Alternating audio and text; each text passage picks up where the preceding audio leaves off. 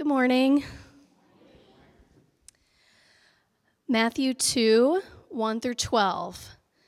Now after Jesus was born in Bethlehem of Judea in the days of Herod the king, behold, wise men from the east came to Jerusalem, saying, "Where is he who has been born King of the Jews? For we saw his star when it rose, and have come to worship him." When Herod the king heard this, he was troubled, and all Jerusalem with him. And assembling all the chief priests and scribes of the people, he inquired of them where the Christ was to be born.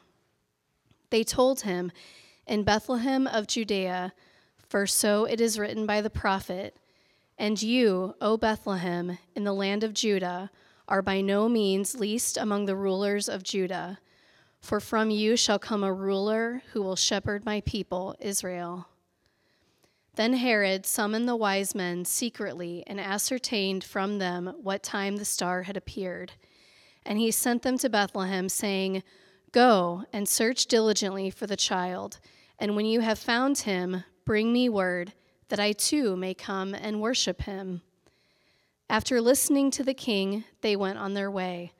And behold, the star that they had seen when it rose went before them until it came to rest over the place where the child was. When they saw the star, they rejoiced exceedingly with great joy. And going into the house, they saw the child with Mary, his mother, and they fell down and worshipped him. Then, opening their treasures, they offered him gifts, gold and frankincense and myrrh. And being warned in a dream not to return to Herod, they departed to their own country by another way. The word of the Lord.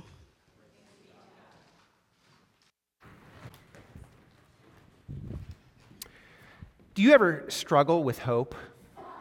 We all long for many things, but if you're over the age of, like 1 year old, then you know that life is a series of constant disappointments.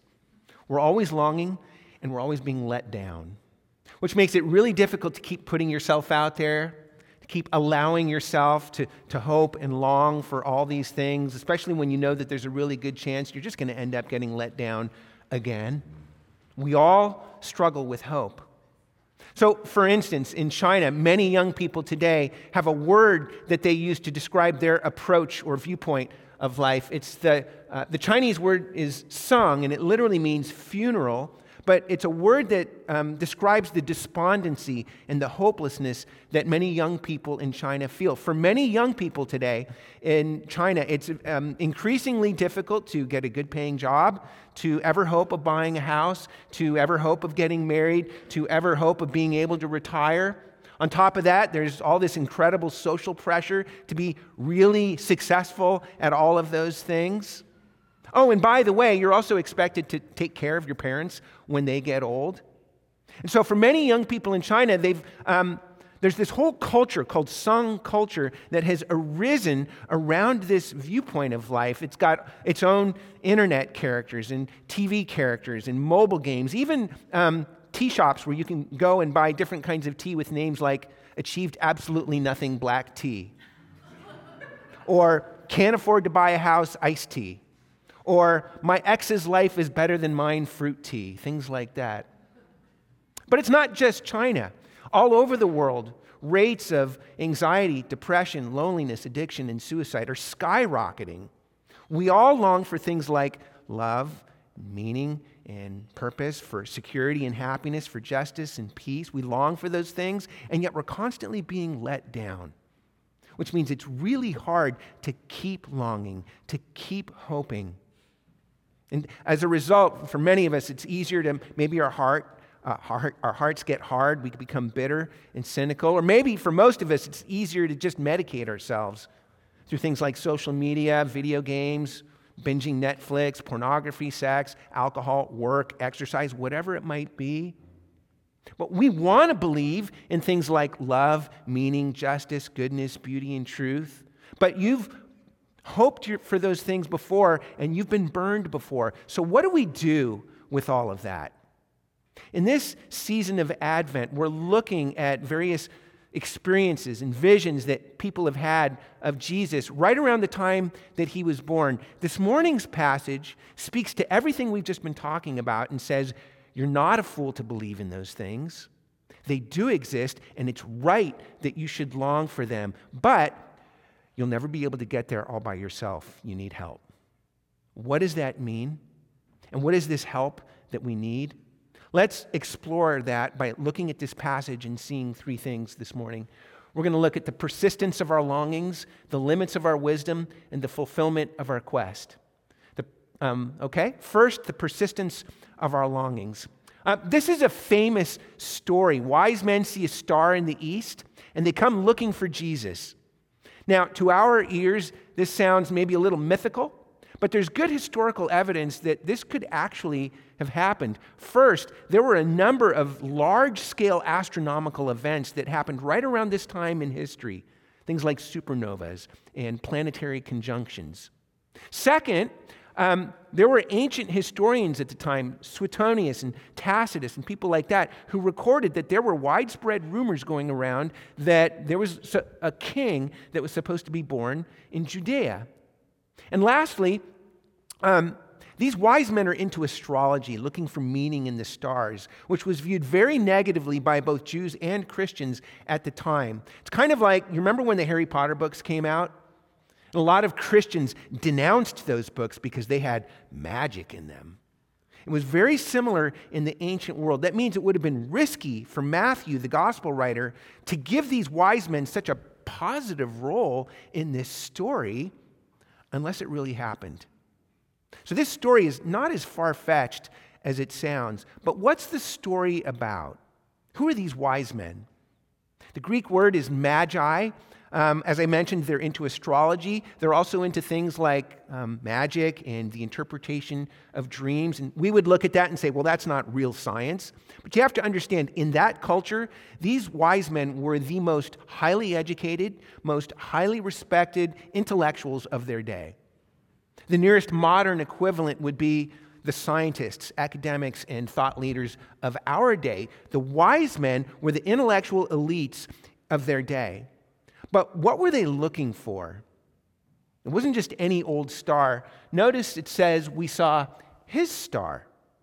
There were all these rumors and prophecies swirling around at the time that one day there was a great king to be born who would be unlike any other king the world had ever seen. He was going to bring a justice the world had never seen. He was going to bring a peace the world had never seen. He was going to bring a healing and a renewal to all of creation the world had never seen. In other words, these wise men were longing for something in this world they had never actually experienced in this world. And so do we. We long for a love, justice, peace, healing, and renewal that we've never experienced in this world. We long for another world. And we've been longing for this for as long as people have been recording history. We all long for another world. And yet that's kind of weird when you think about it. I mean, why would we long for something we've never experienced in this world? And as far as we know, doesn't even exist unless it does exist. One of my favorite illustrations of this is from the movie WALL-E. It's about a lonely little robot who lives all by himself in a future Earth that was abandoned because mass consumerism has left the world covered in garbage. And every day, WALL-E's job is to go out and crush trash into little cubes until the Earth is clean again. But one night, he goes home to his trailer, which is full of treasures he's found in the trash, and he pops in a video cassette of the movie Hello, Dolly. The movie's playing in the background while he goes around tidying up his trailer, but all of a sudden, his attention is caught by a scene in the movie of a man and a woman gazing into each other's eyes, singing a love song. And WALL-E stands there transfixed as they take hold of each other's hand and walk off into the evening singing, "It only takes a moment to be loved a whole life long." And there's WALL-E with his sad little robot eyes and his lonely little robot hands just clutching each other as if he too were holding the hand of his beloved. And he's not even aware that he's doing it until he looks down at his hands as if to say, what's happening to me? I find in myself a longing for something I've never experienced in this world, and yet I feel like I was made for it. Have you ever experienced something like that? Of course you have. What does that mean? Listen, we all long for things like love, justice, peace, healing, and renewal. We have a longing for these things that goes beyond our experience of this world. We long for another world. Maybe that world doesn't exist, but I think that C.S. Lewis was much closer to the truth when he wrote this. He said, "Creatures are not born with desires unless satisfaction for those desires exists. A baby feels hunger, well, there's such a thing as food. A duckling wants to swim, well, there's such a thing as water. People feel sexual desire, there's such a thing as sex. If I find in myself a desire which no experience in this world can satisfy, the most probable explanation is that I was made for another world." Friends, here's the point. We all long for a love, justice, peace, healing, and renewal that goes beyond anything we've ever experienced in this world. We long for another world. Now, the existence of those longings does not prove that that world exists, but the persistence of our longings is a powerful pointer to the possibility that it really does, not just for you and me as individuals, but throughout history, throughout all of recorded history, for all of humanity, that these longings exist because the world we're made for exists. So here's the takeaway. Maybe some of you are dabbling with spirituality. Maybe you've been doing that for years. Maybe there's something about Jesus that attracts you. Or maybe you feel like there's something missing from your life, even though you're not sure exactly what it is. But there's a star in your life. There's a longing, a desire, and it persists. Go after it now. A lot of you feel like maybe one day I'm going to get around to exploring faith in Jesus, but you never do. You feel like, well, there'll be time for that later. But for now, I'm content to just live my life the way I've been living it. Friends, there is no guarantee that someday will ever come. Go after it now. Look at these wise men in this story. Many scholars believe that they would have come from Persia, which is modern-day Iraq. That's a journey to Jerusalem of about 800 miles. It would have taken at least 40 days. It would have been incredibly difficult, dangerous, expensive. Can you imagine the sore butts sitting on those camels? Can you imagine the bad accommodations? The bad food, the indigestion, the stinky camels. This is no mere passing fancy for these guys. They went out of their way at great expense to themselves to find the fulfillment of their longings. I would encourage you to do the same thing. But here's the thing. Desire all by itself is not enough to get us where we want to go. And that leads to our next point. We've just seen the persistence of our longings, but secondly, this passage shows us the limits of our wisdom. Remember, these wise men were the intellectual leaders of their day. They represented the pinnacle of worldly wisdom at that time. And they had this core longing for a world beyond this world, and they went on a long journey to find the satisfaction of that longing. Now, here's the question. Notice that these wise men were able to get a really long way in the pursuit of their longing. All of their wisdom is able to get them really close. They end up in Jerusalem, and then they start asking around. They say, "Where is he who has been born King of the Jews? Where is he?" You notice that their worldly wisdom has been able to get them really close, but notice that in order to get all the way there, in order to find what they're really looking for, the only way they can do that is they have to listen to Scripture. They're in Jerusalem and they're asking people, "Where is he? Where's the king?" And the people say, "Oh, Scripture tells us. Scripture says, in Bethlehem of Judea, from you shall come a ruler who will shepherd my people Israel." Do you see? All of their science, learning, and wisdom can get them really close. It can get them in the vicinity. But in order to find what they're really looking for, they have to listen to God's word. They have to listen to Scripture. This is one of the main messages of this whole passage. Friends, we all are longing for a love, justice, and peace, and healing and renewal that we've never experienced in this world. We're longing for another world, but even the pinnacle of our science and learning and wisdom is utterly insufficient to get us where we want to go. Let me give you a couple of examples. For instance, one of our core longings as human beings is for meaning. We all want to know that we're part of a larger story that's going somewhere. But where do you find meaning? I often quote Richard Dawkins. One of the reasons is because his arguments are just so good.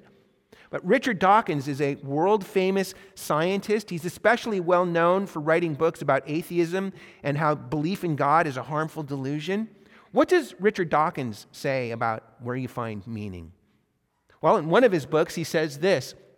He writes that the universe that we observe scientifically has no design, no purpose, no evil, no good, nothing but pitiless indifference.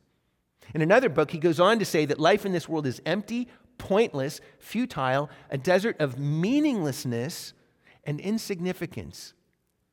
And yet, Richard Dawkins says that human beings can't live without meaning. So he goes on to say this, that the truly adult view is that our life is as meaningful, as full and wonderful as we choose to make it.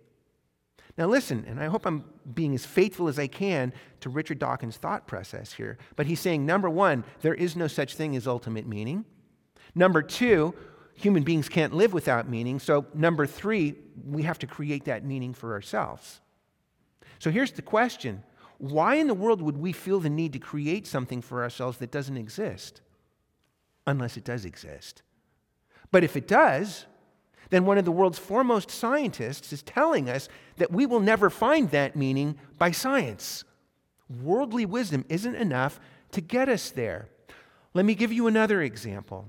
Another one of the supreme values in our society is for diversity, equity, and inclusion, or DEI for short. In our culture, we say that every human being has equal dignity and value, but why? A few months ago, I was talking about an interview that Bill Maher did with Ross Douthat. Ross Douthat is a Catholic and opinion columnist for the New York Times. Bill Maher, who's very critical of religion, he asked Ross Douthat the question, hey Ross, you're an intelligent guy. How can you believe in a talking snake? And Ross Douthat says, well, you're asking how an otherwise intelligent person could believe in something metaphysical. He says, what is the idea of universal human rights, if not a metaphysical principle? Can you find universal human rights under a microscope? Is it in the laws of physics? Which is a good question. What I didn't mention a few months ago is Bill Maher's response. He says, well, I would say that it's in the laws of common sense, which got a big applause from the audience. But can we ask the question, common sense to whom? You know, thousands of years ago, there was a great philosopher named Aristotle. Maybe you've heard of him. He was one of the smartest people who ever lived, a lot smarter than you or me. But to Aristotle, it was common sense that some human beings, like men and slave masters, are inherently superior to other human beings, like women and slaves. That's just common sense to Aristotle and the whole ancient world. So here's the question. What happened historically? What happened to get us from the common sense of Aristotle thousands of years ago to our modern common sense of dignity, equity, inclusion? How did we get here? Well, look at our story. Remember these wise men? They're magicians and astrologers. In the ancient world, religious people would have looked down on them. Ooh, these woo-woo, hippy-dippy, New Age astrologer guys. Stay away from them. And on top of that, they're religious and ethnic, not religious, but racial and ethnic outsiders. They're Gentiles, again, excluded in the ancient world. And yet here in the Bible, one of the main things that's happening in this story is that these wise men are being invited and welcomed as guests of honor at Jesus' birthday party. You know, one of the most common themes in the Bible is all about the inclusion of people the rest of the world would exclude. It's one of the most common themes in the whole Bible. So unlike the rest of the ancient world, the God of the Bible is a God that says every human being has equal dignity. All ethnicities are welcome, and every nation in the world is so important to God that the main storyline of the whole Bible is all about this God's mission to save those nations and to welcome them into his kingdom. So if you read any good historian, you'll notice they're constantly pointing out how, all the stuff that's common sense to us, all our modern Western secular values, like diversity, equity, and inclusion, that it's common sense to us because it comes to us from Christianity. Or if you read philosophers like Friedrich Nietzsche, one of the greatest philosophers who ever lived, he was an atheist. He hated Christianity. And yet he was constantly calling out all his fellow atheist philosophers and saying, look, you've abandoned Christianity, but you're still hanging on to Christian morality like dignity, equity, and inclusion. He says, you've abandoned Christianity, but you're hanging on to Christian morality. You're still drinking the Christian Kool-Aid. So, many atheists would look at religious people who believe in God and say, grow up and put away your fairy tales. But Nietzsche would look at atheists who believe in human rights and say, grow up and put away your fairy tales. Friends, worldly wisdom is insufficient to get us to all the things we desire and long for most deeply. It can never get us to the world beyond the world that we long for. So look, we all long for a love, justice, peace, healing, and renewal that we've never experienced in this world. We long for a world beyond this world. One of the main things this passage is showing us is that that world exists, but one of the other main things this passage is showing us is that we will never get there through worldly wisdom alone. And that leads to our last point. We've seen the persistence of our longings. We've just looked at the limits of our wisdom. But lastly, we need to see the fulfillment of our quest. How did these wise men, how does the story end? What happens when they find Jesus? I love this part of the story. Remember, they're following the star. The star is a signpost. It's not the destination. If you're exploring faith, then there are things that you're looking for. There are longings. You're looking for satisfaction for these longings. But there's a star. And whatever that thing is, there's a star in your life stirring up these longings in your heart. Maybe you really love music. And sometimes it happens that when you're listening to certain parts of certain songs, that it's almost like a voice from another world calling out to you, come, find me. Or maybe it's certain experiences with nature, or certain stories that you love to read. Or maybe it's you're passionate about things like science or justice or social work. But whatever it is, some inexpressible longing is coming to you through these things, something nudging you, tugging at you, whispering to you about a world beyond this world. But whatever it is, it's a star, it's a longing, it's a desire, and you're seeking it, you're pursuing it. What happens when these wise men find Jesus? Notice they're following the star, but when they finally get to the house where the star leads them, they take their eyes off of the star and they put their eyes on Jesus. And it says they rejoiced with exceedingly great joy. It says going into the house, they fell down and worshiped Him. Friends, you know what one of the main messages of this passage is? It's just this. It's that every star followed far enough leads to Jesus. Every star, every longing, every desire, everything we're longing for most deeply, if you follow it long enough, far enough, hard enough, and seriously enough, if you follow it to where it's really pointing you, it leads you to Jesus. Every star followed far enough leads to Jesus. So if you notice in this passage that King Herod, what does he tell the wise men? He says, go and search diligently for the child. Now, Herod wanted to kill Jesus, but even when he said this, he was speaking better than he knew. Friends, if you really want to find fulfillment for the deepest longings of your heart, go and make a diligent search for the child. He is the one you're longing for. He is the fulfillment of every story. He is the longing underneath every other longing. He is the desire behind every other desire. He is the deeper reality to which all the other stories point. You know, we just finished a sermon series in the book of Numbers, which is all about the wilderness wanderings of Israel. And during their wanderings, there was a prophecy that arose about a great king that was going to be born. It's the foundation of the prophecy that these wise men were seeking. So in Numbers 24, it says this, a star shall come out of Jacob, and a scepter, that is, a king, shall rise out of Israel. This is talking about Jesus, because Jesus is the true star that came. He is the true king that arose. Jesus is the fulfillment of every story. He is the deeper reality to which all the other stories are pointing. And all the longings of our heart followed far enough, followed seriously enough, are ultimately leading us to Jesus. He is the King we're looking for. You know, the wise men journeyed 800 miles to make a diligent search for the child, but Jesus journeyed from heaven itself to make a diligent search for you. And his journey didn't just lead him to a humble little manger. That was just the first stop. His journey led him all the way to the cross, which is the place where you find the ultimate fulfillment of all of our deepest longings. Because Jesus, he is the true King that we're all looking for. He is the true mighty one who gave up a crown of glory for a crown of thorns. Jesus is the true justice that we're all longing for, the truly innocent one who endured the greatest injustice the world has ever seen, the torture, humiliation, and public shame of the cross that he endured for us, rebels, so that we could find the mercy that we would only dream of.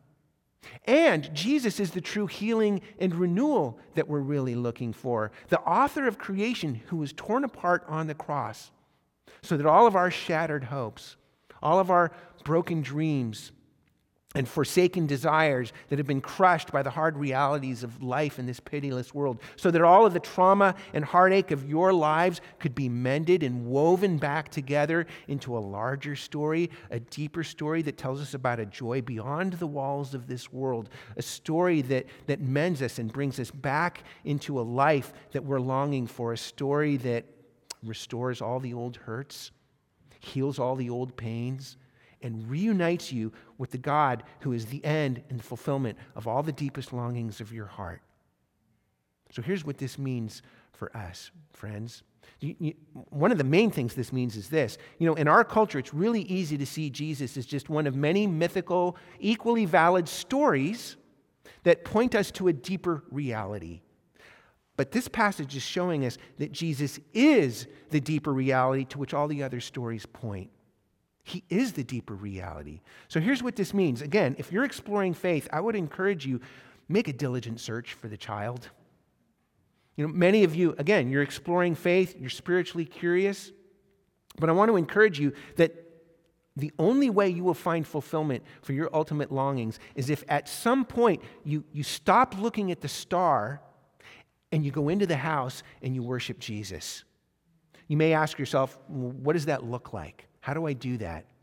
We're going to start a whole sermon series in January on the question, who is Jesus? One of the main reasons this church exists is to help you find Jesus. So I would invite you, please come back, and we want to help you on this journey of finding the child and going into the house and worshiping him. But if you are a Christian, here's what this means for us. One of the things it means for us, one of the main things this passage is showing us is the importance of learning to make as wide a welcome as possible for people who are spiritually curious. You know, contrary to what all the thought leaders used to say, that this world is getting less religious, contrary to that, one of the big realities of our modern world is that there's been a virtual supernova of thousands of different spiritual options and spiritual paths that are available to people in our modern world. Things like Wicca or magic or astrology or different combinations of Eastern spirituality or mystical spirituality. One of the main things this passage is showing us is that Jesus welcomes all of those people to his party. And if we're his followers, then we should too. That means instead of like circling our wagons and getting really anxious and nervous and suspicious and hostile towards people that don't share our faith, instead we should be really, really curious about such people. We should be asking them, tell me more about what you believe. We should be inviting them into dialogue with us. It doesn't mean that there aren't truths that we believe about Jesus. Of course we do. It does mean that the truth we believe about Jesus should make us more like Jesus, welcoming to people who are spiritually curious. But for all of us, one of the main things this shows all of us is this, that when you do find the King, when you do come into the house and fall down and worship him, you can never go back the way you came. Notice at the end of the story, it says that the wise men departed to their own country by another way. Christianity sets you on another way. They gave their gifts to Jesus. They gave their lives to Jesus. That means you'll never be the same. Everything you are, everything you have belongs to him. You'll never be the same again. That means you can never live in this world the way you used to live. You're always going to be a little out of place in this world. But you know what happens if you do that? Jesus will turn you into a star, pointing other people to Jesus. That means the more your life shines with the light of Jesus, the more your life should attract other people to the source of that light, who is Jesus. Friends, every star followed far enough leads to Jesus. Seek the one who came seeking you. Make a diligent search for him. Make a wide welcome for others, and let him set you on another way. Jesus is the fulfillment of all our deepest longings. He is the story behind every story, the story to which all the other stories point, and he is the longing of which all of our other longings are mere whispers. Would you pray with me? Father, Lord Jesus, Lord Holy Spirit, Holy Triune God, we praise you this morning that you journeyed from heaven itself to come seek us, to make a diligent search for us. Lord, you created us with a longing for yourself, with a longing for your kingdom, your world, your goodness, your beauty, your truth. You created us with these longings. And Father, we're in this world and we can never erase those longings. They are persistent and abiding in our hearts and our lives. I pray this morning that for all of us, you would help us to follow those longings where they truly lead us to Jesus himself. That doesn't mean we disdain or renounce those wonderful things in this world. That means that we set our heart on the true longing, Jesus Christ, so that we can better love all the things of this world as you have called us to love and care for them. But we pray this morning that you would help us to make a diligent search for Jesus, that you would help us to make a wide welcome for others, and that you would set us on another way, giving all of our gifts and all of our lives to King Jesus. For we pray all of these things in his name. Amen.